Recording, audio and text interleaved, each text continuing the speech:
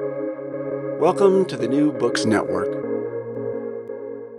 Welcome to SEAC Stories, brought to you by the Sydney Southeast Asia Centre at the University of Sydney. This podcast tells the stories of our members. I'm your host, Natalie Pearson. Here at SEAC Stories, we are privileged to work with multilingual researchers from across Australia and Southeast Asia. We know that fluency in another language, be it Tagalog, Vietnamese, Khmer, Indonesian, or any of the other languages spoken in Southeast Asia, opens up an entirely new world of collaborators, resources, and archives. Today we're going to be taking a closer look at this idea of a multilingual archive by focusing on a new discovery project being led by a number of researchers at the University of Sydney. One of these researchers is Professor Adrian Vickers, Professor of Southeast Asian Studies. His research focuses on the cultural history of Southeast Asia, and he is perhaps best known for his pioneering work on Indonesian historiography and art history through publications such as the highly popular Bali, A Paradise Created, A History of Modern Indonesia, and Balinese Art, Paintings and Drawings of Bali.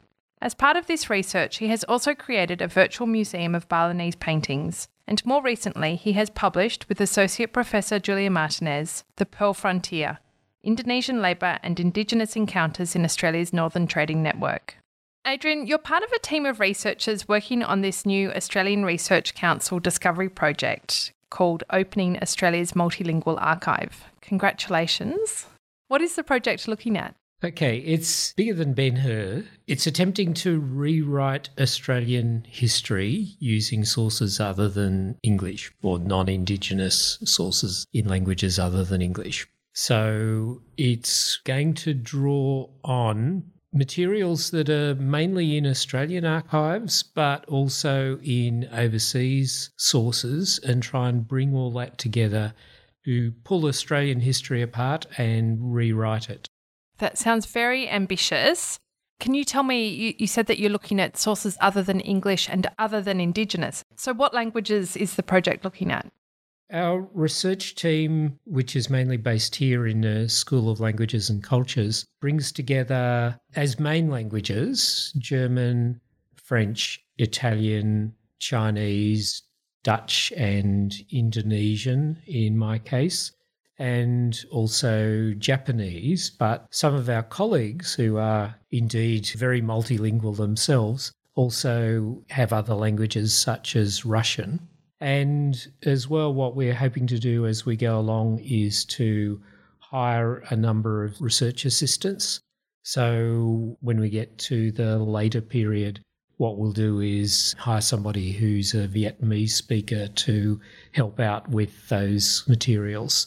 So the languages that have been chosen, and you've listed quite a few there, are they indicative of those early influences dating back 250 years, in the past 250 years of Australian history? Yes, generally they are. There's other languages that we can draw on. So, for example, none of our team is a Greek speaker, but we do have colleagues in the Greek department here who we can draw on for assistance. But otherwise, yes, certainly there's a whole lot of material, particularly from the early years of white settlement and going back, of course, to the mapping of Australia and European encounters in Australia. There's material in Dutch, French, and then later on in the 19th century, quite a lot of German material. And we're interested to find out how far back the Chinese sources go as well. Yeah, absolutely. One of the project's aims is to explain the basis of what an Australian community might be when this idea is challenged and enriched through the multiple perspectives offered by non-English sources. So what sort of fresh perspectives do you anticipate when it comes to the use of Indonesian language sources? Let me go back a step and talk about the fresh perspectives, first of all. So what we usually see when you look at the mainstream of history writing in Australia is that accounts are based on a normative assumption that everybody is of British descent. Starting with other languages, it flips how we think about Australia, moving away from that idea of the Anglo-Saxon norm. The first two topics that we'll be looking at are settlement and national boundaries. And so from an Indonesian perspective, the national boundaries question is immediately a huge one because what it does is to say, well, where does Australia stop? Where are the borders of Australia? And so if you're looking at New Holland, which in the 19th century you still have Dutch newspapers talking about New Holland and Van Diemen's Land and so on. If you start to get that perspective and see Australia as it was seen from the then Netherlands East Indies, then that gives you a different sense of what makes up the entity of Australia and the continent of Australia.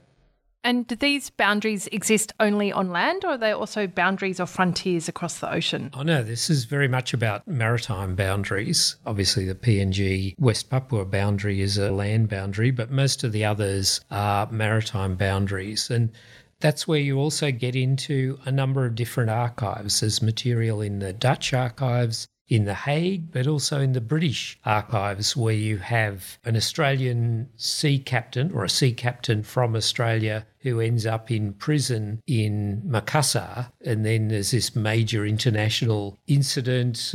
He's obviously a dodgy character, and there's a number of people involved in slavery, blackbirding and all kinds of things there, and governments trying to control some of those activities.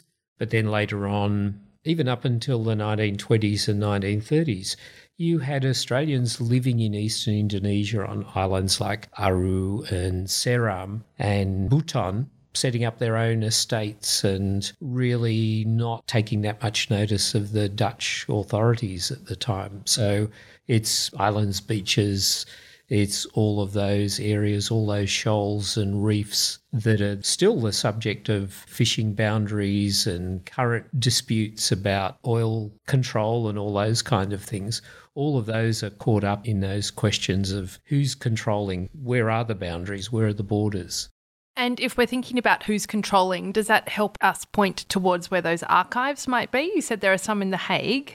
Where else are you looking for these sources? For sure. So there's lots of stuff still in the Australian archive, and I think particularly for the early years, it's probably the New South Wales state archives that are going to be more important, but then later on the national archives. But at the same time, the Public Records Office and so each of the state archives, the National Archives of Australia, the Dutch archives, but then you also get other interests. So going back to the story of the pearl frontier and the pearl shell industry, it wasn't just Dutch and Indonesians and Australians trying to gain control, but Japanese were in there. So the Japanese were establishing their bases in the southern Philippines, in Mindanao, and in eastern Indonesia, in Buton, and trying to get a stakehold in Aru, but then also Japanese set up in the Torres Strait on Thursday Island. So that takes us to the Japanese archives. That is amazing. I didn't know that the Japanese were in the Torres Strait at all. And I can see why you want to have scholars and researchers with Japanese facility as well as Indonesian and German and Dutch. I mean, together it's 1 + 1 = 5 in this case with all the different languages. Yes, it's an amazingly complex story. That's why also one of the things we wanted to move away from was the idea that there were all of these separate so-called ethnic communities that were autonomous and off to one side from the main Anglo-Saxon story.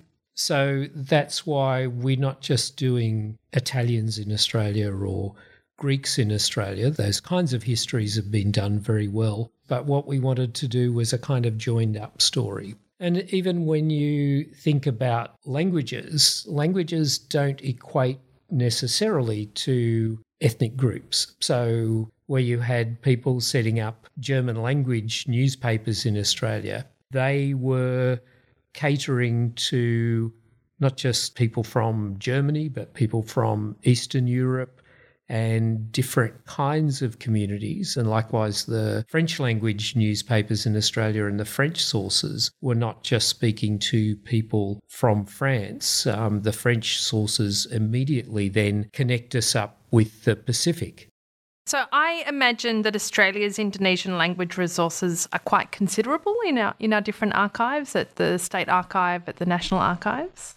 So the first of the resources is something that Paul Thomas, who's done some great research on this, found, and it's a letter that was given to Governor Arthur Phillip. It's in the New South Wales State Library in the Mitchell Collection. It's kind of a letter of introduction, but written in Malay, in Jawi script. Because that was the thing about the early colony of Australia, was really founded on the idea that there would be a kind of backup through the connection with the Netherlands East Indies. So, for example, when Bligh did his epic voyage after the mutiny and he sailed from east of Fiji through Torres Strait, he went to Kupang because the Netherlands East Indies was the place where you could find support from a neighbouring colony. So likewise, Phillip, he's coming to see Australia via a Netherlands East Indies connection. He has this letter of introduction, which of course was reasonably useless. I mean, there were some Aboriginal peoples who indeed had contact with Indonesia and spoke a mixture of probably Makassarese and may have had a little bit of Malay, but it's fairly doubtful whether this letter of introduction would have been of any use at all. But it does say something about the mindset. And then later on, so again, Paul Thomas has done research on early translation and the idea that for Northern Australia you needed somebody with a knowledge of Malay to navigate. So, for example, when Flinders is going all around Australia and naming Australia, it's actually a Makassarese sailor who's giving him all the navigation guides. Yeah, that idea of having local pilots and navigators is really interesting. But were those, I know with Cook, that was documented to an extent through the different maps that were produced, but were there resources or documents produced as a result of Flinders' exchange with his Marcassan pilot, or how is it represented in the archive, these sort of exchanges? I haven't actually looked that much at the Flinders archive, but what we do know is that there's drawings of, I think it's Barbosso is the navigator, and there's sources in the National Library in the logbooks and so on that talk about all of those kinds of encounters. And even going back to Banks and Cook, of course, their logbooks and their diaries have lots of records of their Indonesian encounters as well as their Indigenous and Pacific encounters. So interesting. I want to ask you about teaching and learning other languages in Australia. How important is it for researchers and scholars and students to be able to speak more than one language in order to really understand representations of Australia? The thing about that question is that in some countries you would not even have to ask it. So if you're in Switzerland, you immediately start from an assumption that everybody speaks a multiplicity of languages, and that if you're going to really communicate and effectively get on with all of the people around you, actually be able to read all the different sources and have access to a whole range of not just information, but ways of seeing the world, then you need other languages. Once upon a time, it used to be compulsory if you went to university to study another language. And in some ways, what's happened within school systems and within university systems is that we've very much narrowed our frame of reference, and then that becomes reflected in the media. Somehow our mindset has been framed around this idea of the US and Britain and Australia as a continuity and the rest of the world as less significant. So I think part of what we want to do in this research is to shake that mindset.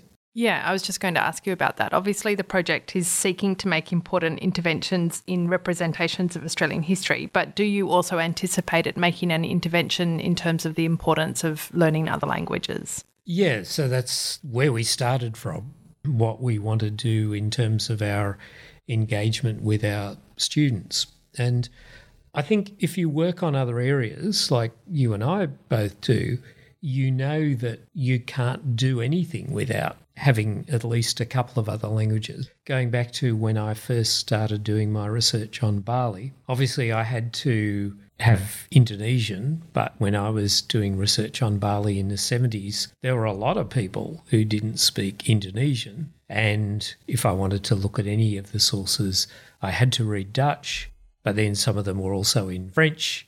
So in order to really come to terms with a place, you just really need that. So I think that's one of the problems. And I think this is a problem reflected both in history writing, but also in the ways then that people think about education and knowledge, is that people who work on history in Australia often don't work on places where you don't need non-English sources, which is very problematic. But then it also means that all of the kinds of approaches to other disciplines in sociology or in philosophy even, that's all also based on the assumption that, we can just do this through English sources. I was going to ask you about translation. Can we just rely on Google Translate? How far will that take us? Depending on what language, it may or may not get you somewhere, but the idea that we can just have machines to interpret for us is a pretty crazy one. One of the things too is that really the issue of translation is that moving from one language to another, it's not an easy process. It's not transparent because there are multiple ways that you can interpret something. Certainly some languages are easier to translate into and out of than others, even when you're translating backwards and forwards from Indonesian. So Indonesian generally doesn't mark gender in pronouns, so you have to immediately decide on gender, but then you have to decide on tense. Do you translate something into past tense or present tense because it's not marked in Indonesian?